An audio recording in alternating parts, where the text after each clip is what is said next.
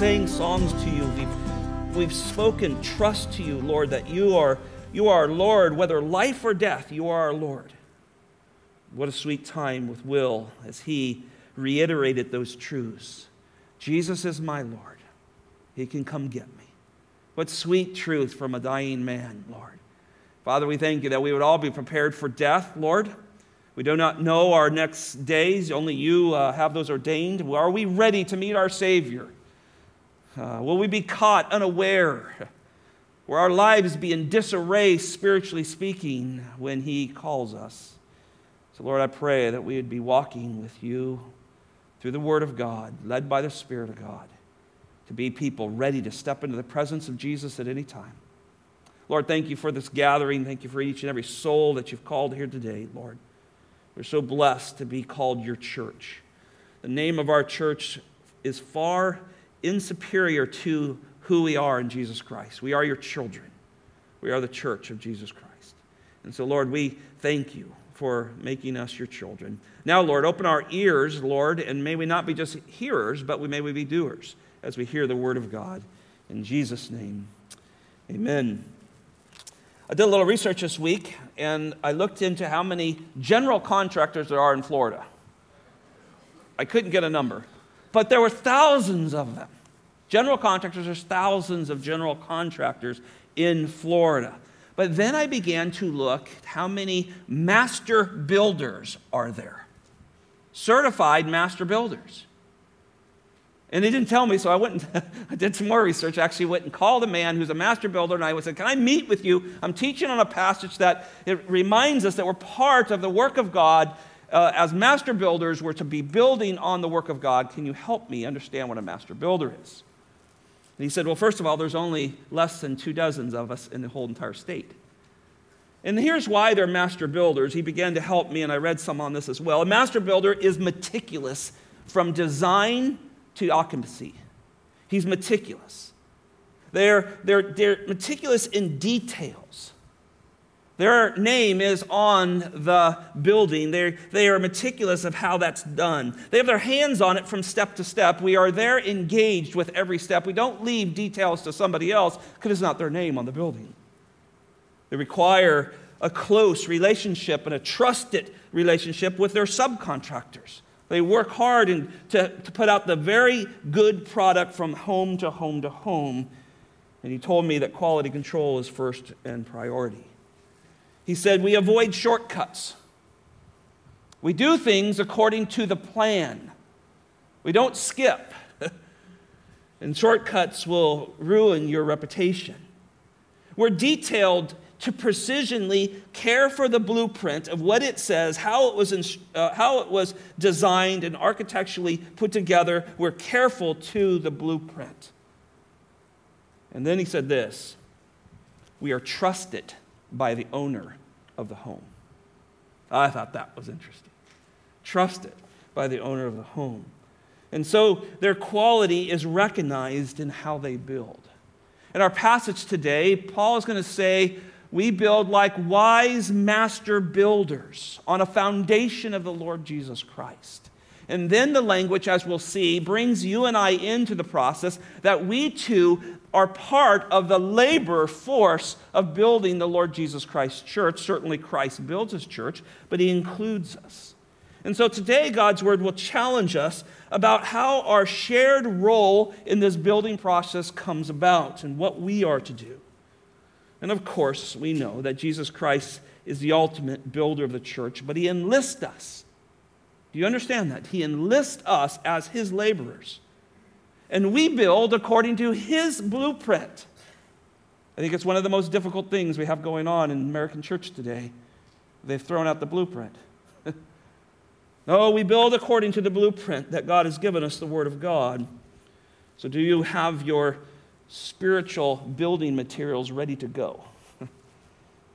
Is the Bible and the tool belt of the Word of God strapped around you, ready? Do you know the Bible? You can't build without the Bible, right? You can't build without the master plan. Do you have the Spirit of God free in your life? We talked about quenching his Spirit, and that would make it very difficult to know his leading. Do you pray and do you communicate with the owner? See, these are all ways that we become master builders. And then lastly, are you disciplined in your craft? Are you disciplined in your craft? Have you studied and know what God wants? Have you been discipled? Let me give you 4 thoughts out of this passage that Pastor Paul read to us today. This is a great passage I think will encourage you as you go out from here and be part of what God is doing. Number 1, the spiritual farmer and builders joyfully working for the glory of God. There's a spiritual farmers among us and spiritual builders who are joyfully working for the glory of God. Look at verse 9. We ended with this last week, but we're going to start with it here again this morning. For we are God's fellow workers. You are God's field. Listen to this, God's building. Here we come across this term, fellow workers. In the Greek, it's a word that speaks of those who are supportive in their nature. They come along the master builder. They're laborers. They come along to help those. In verse 9, the terms denote really a relationship probably between Paul and Barnabas and the other workers that were there. He said, for we are God's fellow workers. You notice that plural pronoun here. And Paul's telling him, look, Apollos and I have been here. I came first. I planted, Apollos watered. And we're not working by ourselves or for ourselves. We're working for God. And we are in His service. And we want you to join us. Be a part of what God is doing. Notice that we, he says, are fellow workers. There's an equality in this ministry of serving the gospel of the Lord Jesus Christ. You've heard me say this many times from this pulpit. I do not have a greater position in Christianity. I have a different position than yours. God's called me to do something different than He's called you, but together, equally, we are part of God's building process as He gathers saints from every tribe, tongue, every nation around the world to bring praise and glory to Him. This is what we do. These are terms Paul loves to use. He speaks of fellow workers throughout these 2 letters to Corinth. 2 Corinthians chapter 1, verse 24, he says this, not that we lorded over your faith, but then he says this, but are workers with you for your joy. See, Paul was always gathering people in. This is what good ministers of the gospel do. You don't try to go it alone. You're trying to gather people. Come on, let's do this together. Let's get discipled. Let's reach people for the Lord Jesus Christ. 2 Corinthians chapter 8, verse 23 speaks of Titus. He says, my partner and fellow worker. I love Paul because he's always opening the door for others to serve alongside him, to get engaged, build the way God wants to build. But the worker could never be called equal in the ministry of the gospel, because the gospel is that's our blueprint, right? We're mere men, we're instruments in the hands of God, but God has a plan for us, right? Paul, when he was first saved, I remember Ananias was extremely scared of him. And he sent, Paul's blind, he sent him into Damascus, into Ananias, and God said, I'm sending him to you. And Ananias begins to share his concern in Acts chapter 9, 13, and 14. It says, this man's done great harm to the way, to the church. But this is what God says about his now worker that he is going to enlist. As he spoke to Ananias in chapter 9 of Acts, verse 15, he said, go, for he is a chosen instrument of mine. You know, that term is just not reserved for the apostles or pastors and elders and teachers. It's chosen, that word chosen is taught of everyone who is a believer. God hand selects each and every believer and places them in the foundation of the Lord Jesus Christ, as 1 Peter chapter 2 so clearly delineates. But he says, look, he's my instrument. He's my instrument. I got thinking about that a little bit. You know, some of us are a trowel, you know. Some think you're a hammer.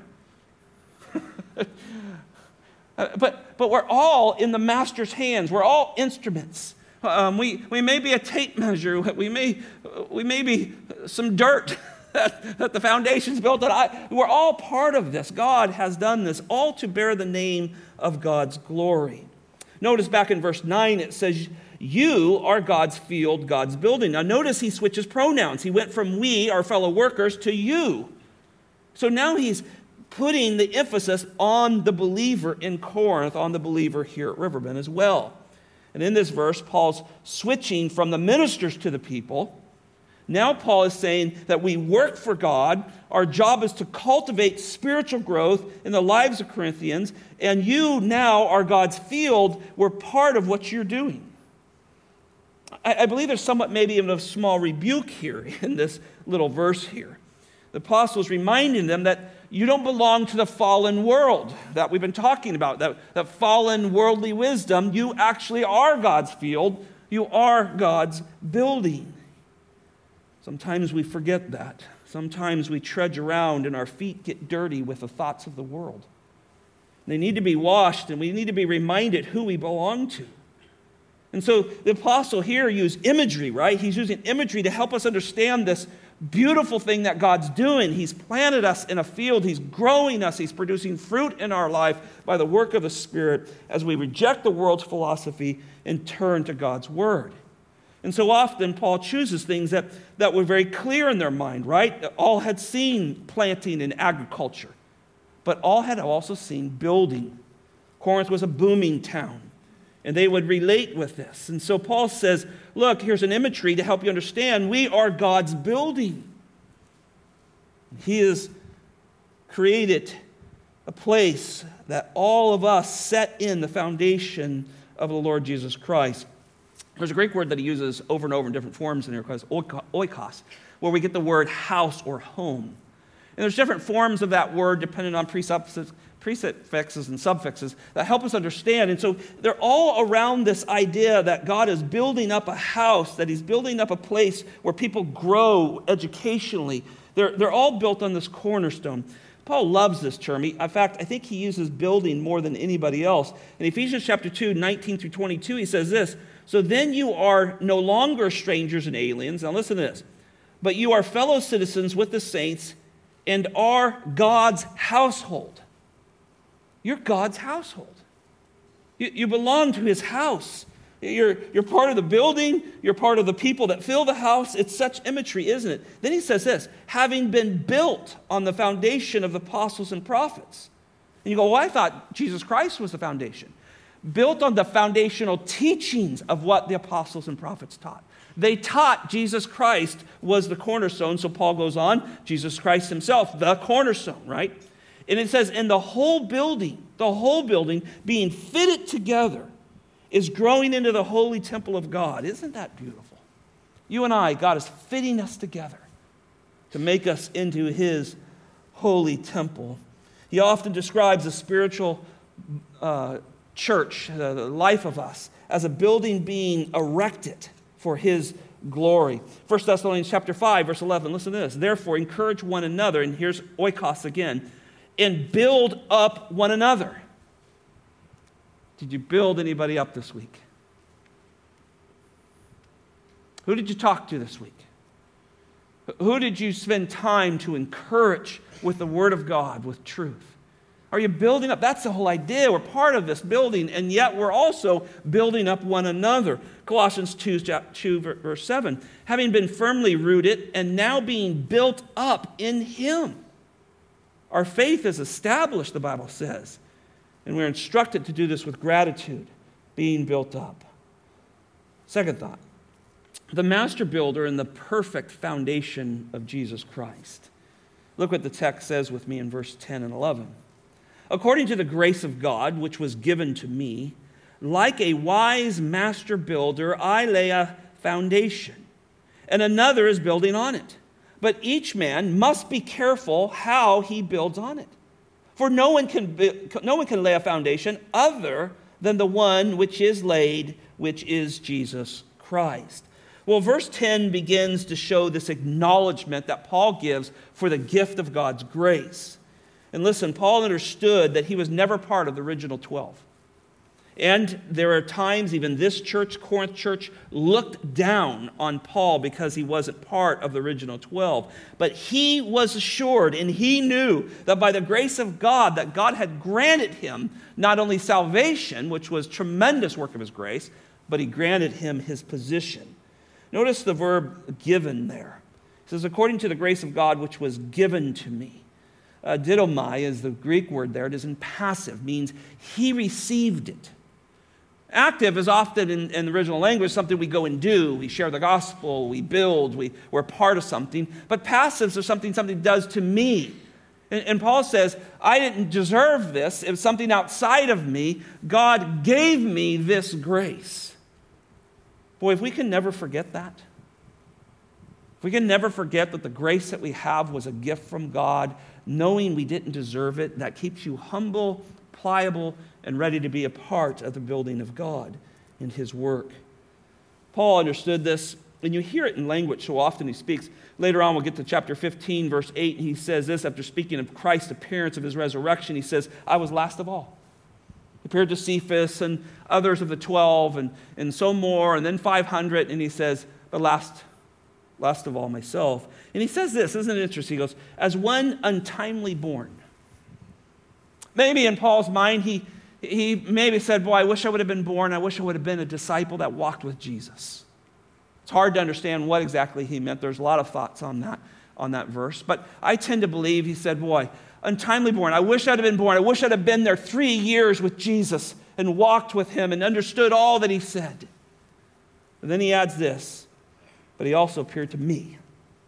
He sees himself as the last. He sees himself as untimely born, but he has this great gratitude that God didn't forget him, but shared His grace upon him. So Paul's calling his calling, he considers his calling a divine act of God. Listen, Christian, if you're truly a believer in the Lord Jesus Christ, your salvation is a divine act of God.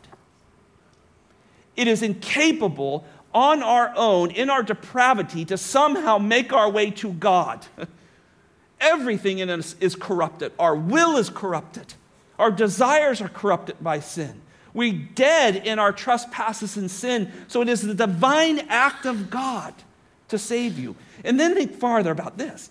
It's the divine act of God that you're here. Not only did He save you, but He put you in a ministry where we participate together to actively build the kingdom of God together. That's all done by the grace of God. When you come to church on the morning, I know it's difficult. It's harder to get up on Sundays for some reason. For my life's a little different probably than yours, but why are you so much tireder on Sundays than on Saturdays? I don't know. It's our flesh. But I want you to think this. God, I'm going to church today because of Your grace. Well, boy, that would change kind of the family dynamics in the minivan. We're going to church today to be a part of the building of God because of Your grace.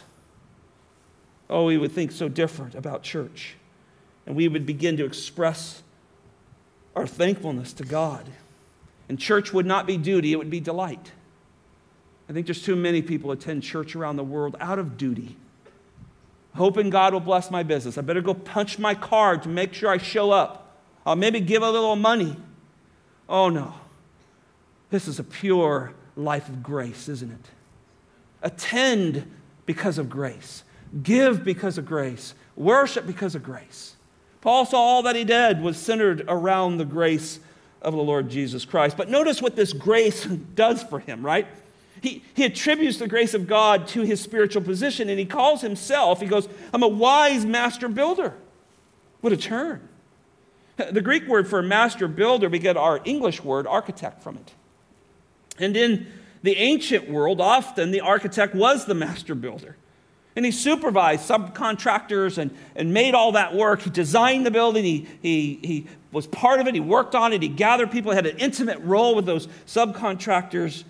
And Paul says, I'm a wise master builder. And ultimately, this master builder is responsible to the owner of the building. It's not his building. It's not even his idea. It's God's. And so the why he's wise is because he knows it's not his. Unwise builders don't care about the owner in a sense. They're trying to knock something out and get to the next thing and then knock another one out and get to another one. Oh, not a wise master builder. Paul says, it's not ours. We're building and working for someone else. But notice he is a wise, skillful master builder. And I think why that wise is there, because Paul's trying to teach us that he painstakingly studies the master blueprint and builds according to the master's plan. So that's what makes him unique. He isn't going off script. He isn't tearing pages out and going, well, I don't really think they need that bathroom. We don't have any genders anymore anyway. That was funny. You should have laughed at that. No, he does things God's way. See, that's why he's wise, master builder. He does things God's way. He believes the Bible. He believes the book. He said, this was the way we're going to get. He knows a header goes there. He knows plumbing that has to be done here, electricity, and he knows how it goes together. And he's a wise man, and he's watching over this for the glory of God. Notice, look back here at verse 10 again. Like the wise master builder, I lay a foundation, and another builds on it. Notice that this master builder is building on a permanent foundation. And the foundation is permanent. It's not only for his building, but notice in the text, for others to come along behind him and build as well. Paul isn't saying, well, hey, this is my deal. You guys get your own building. No, he says, look, I'm building on something permanent, Jesus Christ. The Christian faith is never going to be built on anything else than Jesus Christ. They try. All other religions deny the deity of the Lord Jesus Christ, and they build on sand. True Christianity builds on Jesus Christ as the solid, precious foundation that is permanent and will not change. And we are unashamed of that. Because if we were ashamed of that, we could stamp people's passport for hell. I mean, it is serious when we talk about this foundation of Jesus Christ. And so we realize that we are building on what others come behind. I was thinking just this morning as we were singing, thinking about the generations that are in this room, a lot of crossroaders because their class is next hour, and children and so forth, and thinking, God, take our crossroaders, our children down the hall that are promoting, and may they build even better than you and I. And I think we've seen that down through the road. Yes, the church has got its problems and stuff, but look how we continue to hold to what the apostles taught. We're building on the same structure. We're not coming up to something new that Paul's talking about. I find so much encouragement in that. Well, what if we had to do something new? Where would we get our instruction from? What would we do? Well, I don't know. We're out there on our own on this one. No. We go right to the blueprint that Apostle Paul was building on. And those after us will build the same. Young men in here, who's going to replace me? Who's going to be the teaching pastor? Who's going to plant the next church? Who are the next godly marriages in this room? Who are the next godly singles in this room? Who carries the next tool belt of Christ and His Word, ready to be a part of that, or has the world got a hold of you and you're going to do that first? See, these are questions we have to answer. But the master builder, the wise master builder, see, he draws himself to others. He draws in others. He wants others to be a part of this. He does not want to build alone. He doesn't want his own ministry up and above others. He wants to be among the flock. He wants to work with the flock. He wants to be a part of a group of people dedicated to build on the foundation of Jesus Christ. Notice it says, but each man must be careful how he builds on it. See, I think here Paul is challenging the builders to build biblically, I would say something like this, with biblical craftsmanship. My brother Steve is a trim. He does trim. That's all he does. Crown molding, chair rails, all of that stuff. And I often talk to him because he only uses wood. He's meticulous in what he does. And he says, oh, Scott, it's just amazing. You go into a house and some guy slapped up MDF and ends don't meet. And, the homeowner doesn't see it till later and they're laying on their couch going, man, that's terrible looking. He's a craftsman.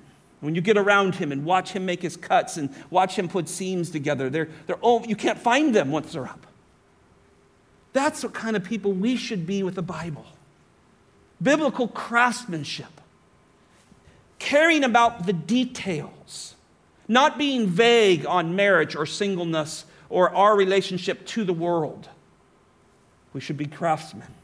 Paul was always doing this. He was part of this, challenging people to grow. He was always setting an example. He would say things like, follow my example as I follow Christ. Come on.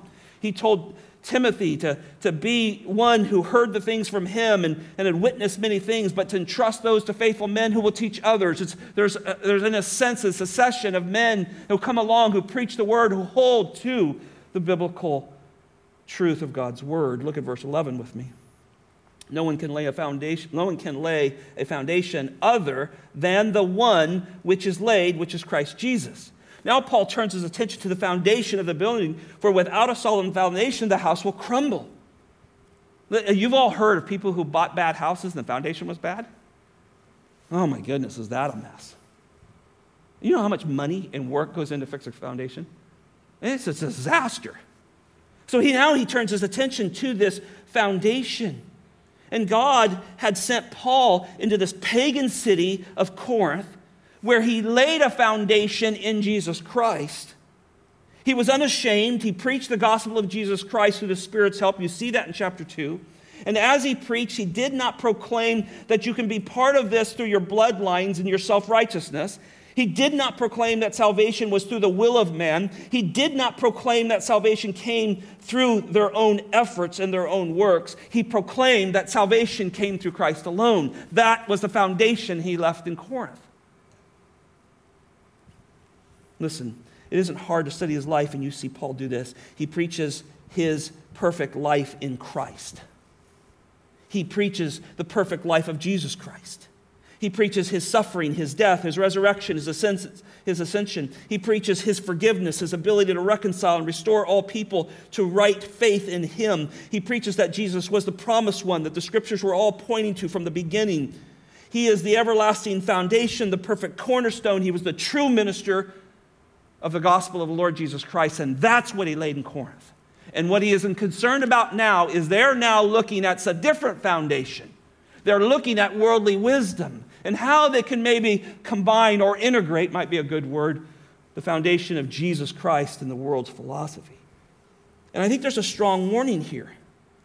Notice he uses a negative to start it. No one can lay a foundation other than the one which is laid in Jesus Christ. So this comes on the heels of verse 10 that he says, look, be careful what you're doing. Verse 10 says, be careful how you build. And I think Paul is beginning to alert the laborers here, alert them that God himself will examine our work. The ultimate master builder, Jesus Christ, is coming to examine this. Paul had received the gospel from Jesus himself. Do you know that? You know, he wished he was probably with the 12, untimely one. But when Paul got saved, he was driven out into the wilderness. You know this, for 3 years. He did seminary with Jesus for 3 years. Amazing. And he had faithfully proclaimed both, not just Gentiles, but to Jews that were in Corinth.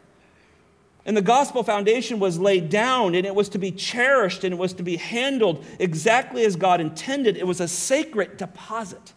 Those are the terms they use. Jude, verse 3, says it this way: I felt it necessary to write to you, appeal to you, that you would contend earnestly for the faith which was once and for all handed down to the saints.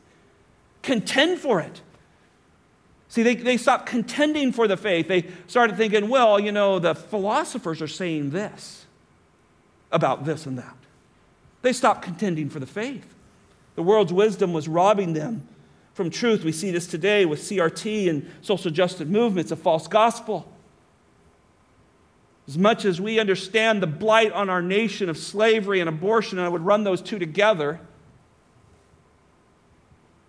the movement that is called CRT and social justice is trying to rob God of a pure gospel. That's what's happening within Christianity, let alone what the world's doing. And so we got to make sure we're understanding that. We got to understand that there's a God who forgives and creates brothers and sisters no matter what their skin color is, what their background is, what their social economics are. He brings us together, and the church should know that more than ever. And that's all done through the what? The gospel. So we love the gospel. It fixes these problems, doesn't it? Should be no one who changes the gospel, who messes with it, because they won't escape the wrath of God. It won't escape it. Hey, we're built on Christ. We're building on Christ here. This is our job. Third thought here. The biblical quality of the builder's work will be inspected and revealed by the blazing fire of God's own glory. I know that's a long one, but I want you to listen to that again. The biblical quality of the builder's work will be inspected and revealed by the blazing fire of God's own glory. Look at verses 12 and 13 with me. Now, if a man builds on the foundation with gold, silver, precious stones, wood, hay, or straw, each man's work will become evident. For the day will show it because it is to be revealed with fire, and fire itself will test the quality of each man's work. Well, notice right in verse 12, it says, if any man or anybody, it's a neutered phrase there, so if anyone, right, includes all persons, who's actively says they're participating in the building of the church of Jesus Christ, your fellow laboring in this on the foundation of Christ, if every one of those is charging all of us in this way, every believer, that we are building on this, there is going to become a test of what we're doing with it. And notice a building on the foundation. Not adding to it, not rebuilding the foundation, but building on the finished work of Jesus Christ. Notice he says the testing will come, and there's several different things that we see here. One is gold, silver, and precious stones, right? And then there's another group here. You could really put a slash there, wood, hay, or straw. You might say, well, what does that mean? What does that mean? Well, let me make this statement. I'm going to read this right out of my notes because I thought hard about this. What I believe Paul is telling us is that the structure of the building must match the structure of the foundation. Let me say that again. The structure of the building must match the structure of the foundation. We build with perfect instruction from God's word, not on inferior teaching of fallible, fallen human wisdom.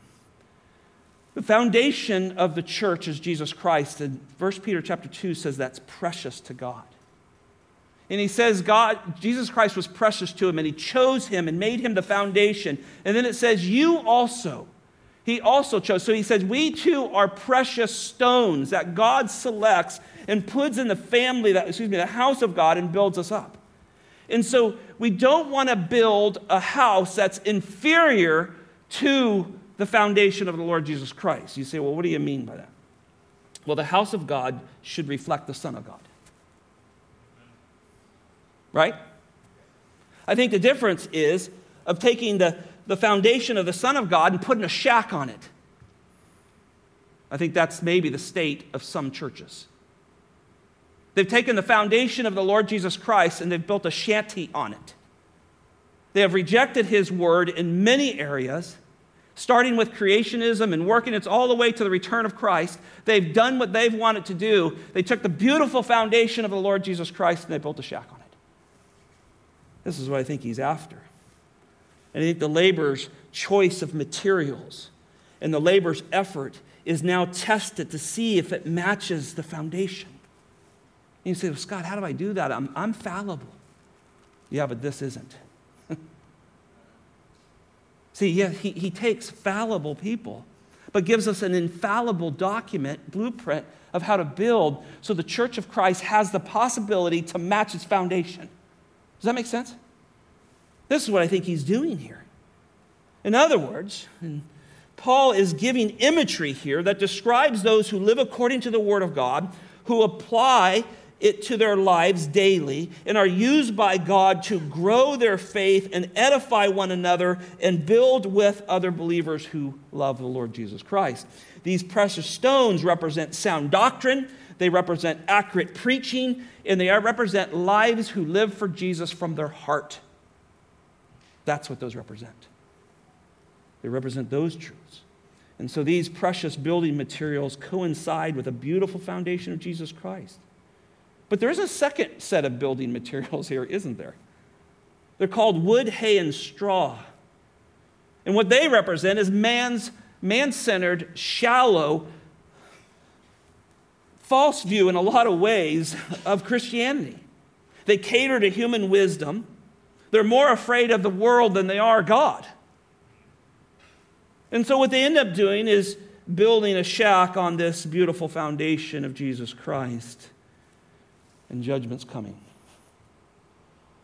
And what do you think is going to burn up? Precious stones or hay? I've had a couple of hay fires. They're not fun when your whole haystack goes up. You can't stop it. And at the end, there's just a pile of ash. And I think that's what he's beginning to talk about. Look at verse 13. Each man's work will become evident. For the day will show it, because it is to be revealed with fire, and fire itself will test the quality of each man's work. See, Paul's conclusion is that the condition of the laborer's work will become evident. The master refiner's fire is coming. And notice the future tense to it. You see this? It's future tense, isn't it? The judgment of God comes to inspect the hearts of the builders, to see if our goal was to build on Christ's foundation, or were we starting a new little add-on of ourselves because we didn't like what he was doing. Matthew chapter 7, right at the end of that great Sermon on the Mount, Jesus takes on the house is built on what? Sand and the rock. And it's a bit different because they're talking about an unsaved person and a saved person. And in that story, you realize, a parable that Jesus tells that the houses look very similar. You can't really see difference between the houses. It's what's under the skirt of the house. There's no foundation. There, the same fire hits, and that's judgment of whether they're lost or saved, right? There's total destruction. Nothing's left. When judgment hits those houses, one's standing because it's on the foundation of Jesus Christ. The other one is totally obliviate. This is a little different. I think he's talking about Christians. I think he's talking about what we did in vain or what we did for the Lord. The foundation's still there, and you'll see that there is a smoky presence within heaven, and maybe that dear brother or sister smells like smoke, but God brings them through it because he's pure and gracious. But he's testing what we're doing after salvation, what we're doing with this great work, what we're doing with the cost of the Lord Jesus Christ. Notice he says, for the day will show it. In verse 13, the day will show it. Well, certainly this is a reference to the return of Christ, right? When God promises that the work of his builders will be revealed. 2 Thessalonians 1:7 says this, when the Lord Jesus will reveal, it's talking about his coming, will reveal from heaven with his mighty angels, and it says this, in flaming fire. It's coming back. You know, parable of talents. What's he going to find? What'd you do with what God gave you? Well, I knew you were shrewd and mean, and so I just buried your talent in the sand. I mean, those parables were to teach us that God has given us this great gift. We should invest that. We should be part of his program. So, the master's going to check the quality of the laborer's work. You know, quality control is really good. You know, if you've gotten a house built, you better hope that your builder is doing quality checks, right? Hey, did you check on the framing? No, I never got around it. Those guys will be fine. Anybody did a compression check on the concrete? No, you know, we take a few shortcuts, but it all works out here. I mean, you hear builders say this, and I've had guys tell me, this is what happens. But notice, it says, because it is to be revealed with fire, and fire itself will test the quality of each man's work. You say, well, how can this be, or is this possible? Well, yes, it's true, and it encourages us to work hard. We want what we do to be rewarded for the glory of God. And so the master builder, the Lord Jesus Christ, is coming. And so this builder, you, myself, we're to be working for our best for him. We're to be working off of his plan that he laid down, building upon the Lord Jesus Christ, because in the end, there's either going to be a reward or smoke. One of the two. And many theologians tie in this reward with tossing back to the Lord. There's a thought. I got nothing but smoke to give back to you. I didn't serve you from my heart many times. See, there's a testing here to determine where these things came from. To determine how the believer will be rewarded in the eternal state. And it looks into our heart. And so the Apostle Paul has been giving the answers all along to know the validity of your labor. He's been trying to tell us that. Was your work accomplished through faith in Jesus Christ? He's asking that question over and over. Did you build according to the master plan, the Word of God, or did you go to human wisdom to try to figure out your issues in this life? Did you rely on the Holy Spirit to reveal to you the mind of Christ, or did you live in sin and squelch the Spirit of God in your life? Were you building in obedience to Christ with a humble spirit of thanksgiving? See, there's either going to be a great reward or a puff of smoke. One of two. Fourth thought, and lastly here, the reward of faithful service or a smoking revelation of the grace of God. I worded this carefully because I took it out of the text. The reward of a faithful service or a smoking revelation of the grace of God. What's unique about this person, though their works, the things they did for the Lord, were not from their heart and they burn up, it is the grace of God that brings them into heaven. Notice verses 14 through 15. If anyone's work, which he has built on, remains, he will receive a reward. If any man's work is burned up, he will suffer loss. But he himself will be saved, yet so as through fire.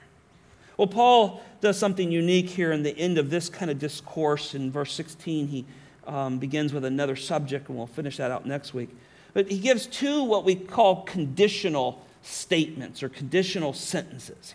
The first is we find here, if any man's work which he has built on remains. That is the conditional statement, right? The emphasis is on permanent, right?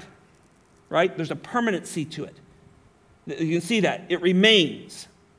It's permanent. It stayed. It went through the test. It went through the fire and was even better because it was refined by the refiner's fire. That's the idea here. So it means that the heart of the builder, you or I, who are building on this foundation of Jesus Christ, the result of our labor is that God is glorified in His kingdom, in His building, because He led us by His grace to work. And because the foundation of Jesus Christ is priceless, the building now matches it, and the reward is given.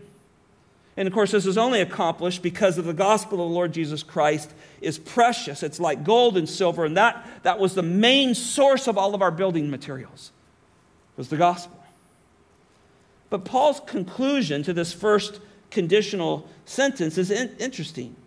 It talks about the faithful builder, and notice this, will receive a reward.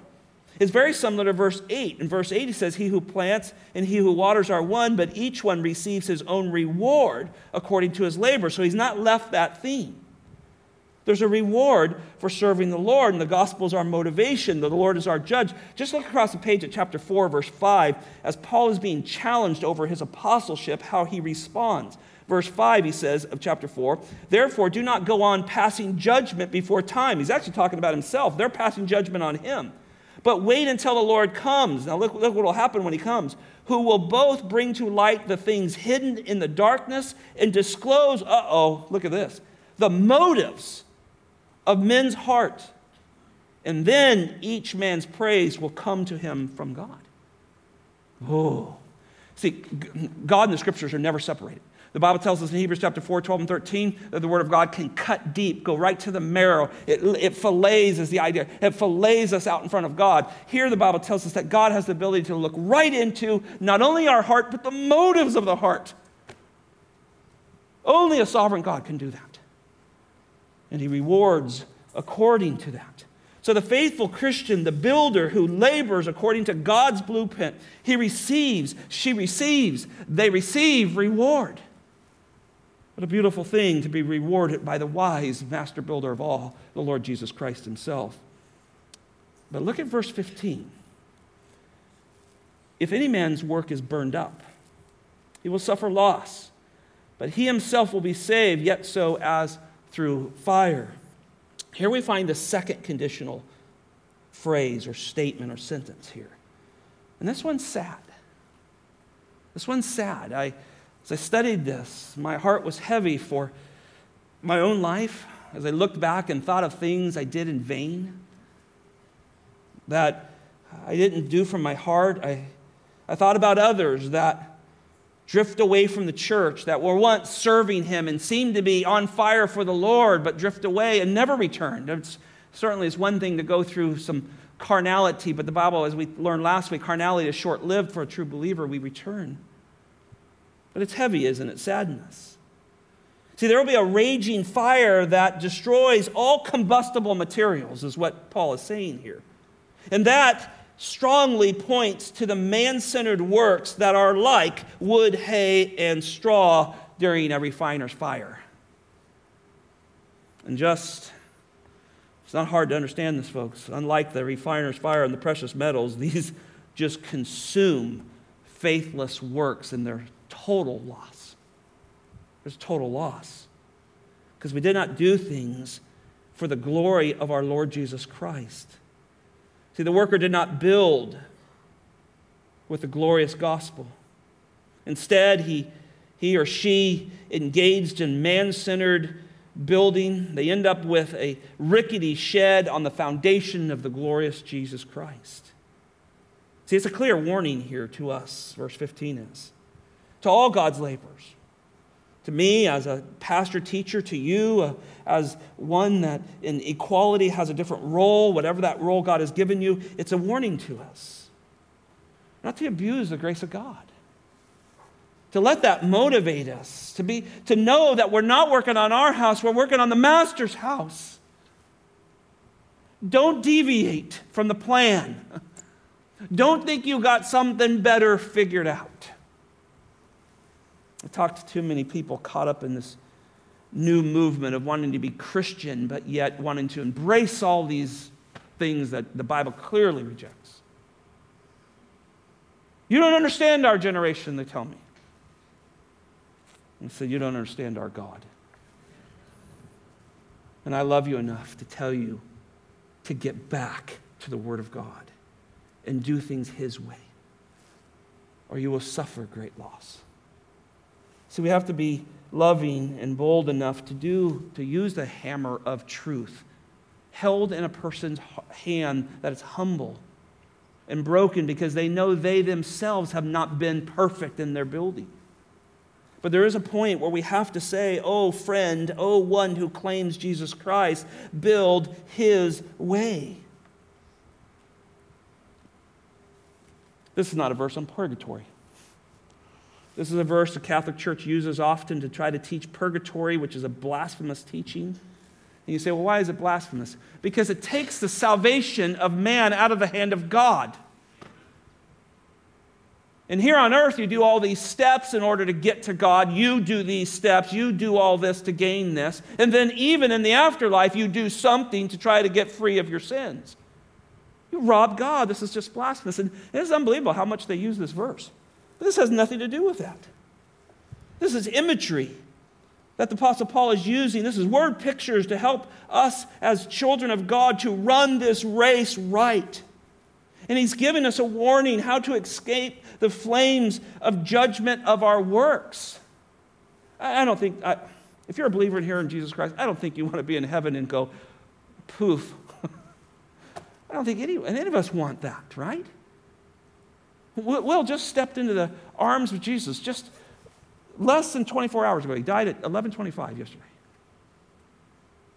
And I'm sure Will would tell you, I want to see the rewards of Christ because I want to honor Him with that. See, this statement just reminds us that God is worth building for. He's worth doing His way, things His way. Notice that, however, the laborer, though, here in this particular text, doesn't lose salvation, and that's because he never gained it his way.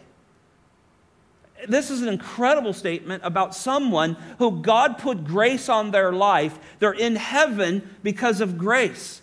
Their efforts on this world were in vain, but God just purely shows grace. I don't know how you could get around this. He says, if a man's work is burned up, he will suffer loss, meaning loss of reward, loss of worship to God as he stands in his presence. But he himself, double pronoun to say this guy, this woman, this person, and then this phrase, you can't get around it, will be saved. Gets through us through fire. I would beg you, brothers and sisters of Riverbend Church, don't be this guy. Because there's people who say, well, I'm just one of the guys, I'm going to get in by the skin of my teeth. The older generation used to use that term. I'm not sure what it means. But I know it's thin. I've had people tell me that. I go, you really want to go into the eternal kingdom of God with smoke on your jacket? That's your goal. That's how you think of the Lord Jesus Christ. Oh, I think this is a warning, brothers and sisters. And I think it shows just the pure grace of God who brings a person in. All he has left is a smoky smell to him.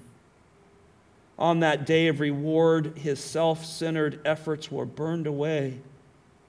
But God has a biblical standard. He has a master plan. He has effort. He shows us how to put right biblical from our heart effort so we don't suffer great loss.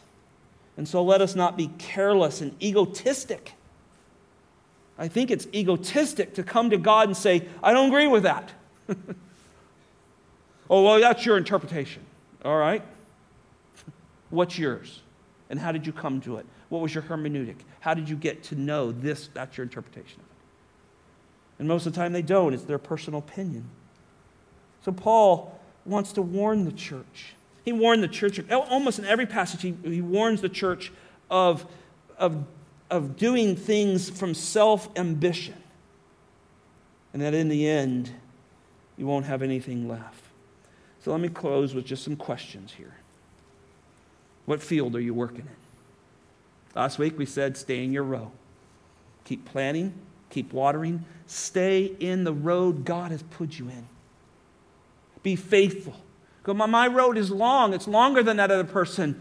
I didn't pick your row. God did. Keep hoeing. Keep going. Keep your eyes on Jesus. Be unashamed of the gospel and keep going. What part of the building have you been sent to work on? You might be here and you go, yeah, I got stuck with the plumbing. Children's ministry. Or whatever, right? I changed diapers. I'm making a connection there. Then change diapers for the glory of God. I mean, think about it. What part of the building are you? Or are you just taking up a seat? Well, I'm here watching everybody else build. I don't give. I don't help. I don't serve. I'm just in the way. Now, look, be careful. Pastor Scott loves you. And I say that thing with love. But do you got anything in your hand? You got a tape measure to hand another guy or gal? It's something? What are you doing? When you hear there needs help somewhere, when you hear they need help in choirs and helping kids and cleaning churches and helping in the front office or wherever it is, when you hear there's need in the church, what do you do? Well, I hope that other guy does that. What fruit is being produced in your life? What design part of the building are you working on? Will you have reward or will you have smoke? I asked that question to myself this week. Will you? Father, thank you for this passage. It is fairly challenging, Lord. This type of teaching, this type of direct instruction that we find often in the Word of God is not appreciated in the world. It's looked at as judgmental and unfair and unkind and so forth, Lord.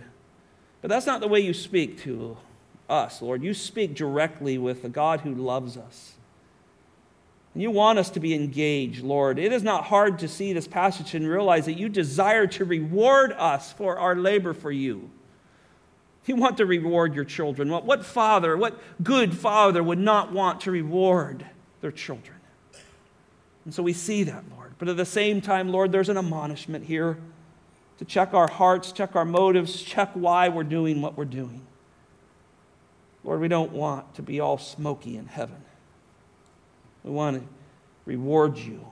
We want to cast beautiful treasures back to you because you're so worthy of it. And so, Lord, I pray that you would challenge us where rebuke is needed, Lord, and admonishment, that would hit our hearts today. And where praise is due, may we give it to you. Pray this all in your precious Son, who is the foundation of all that we have. In Jesus' name, amen. Would you stand with me for a closing benediction?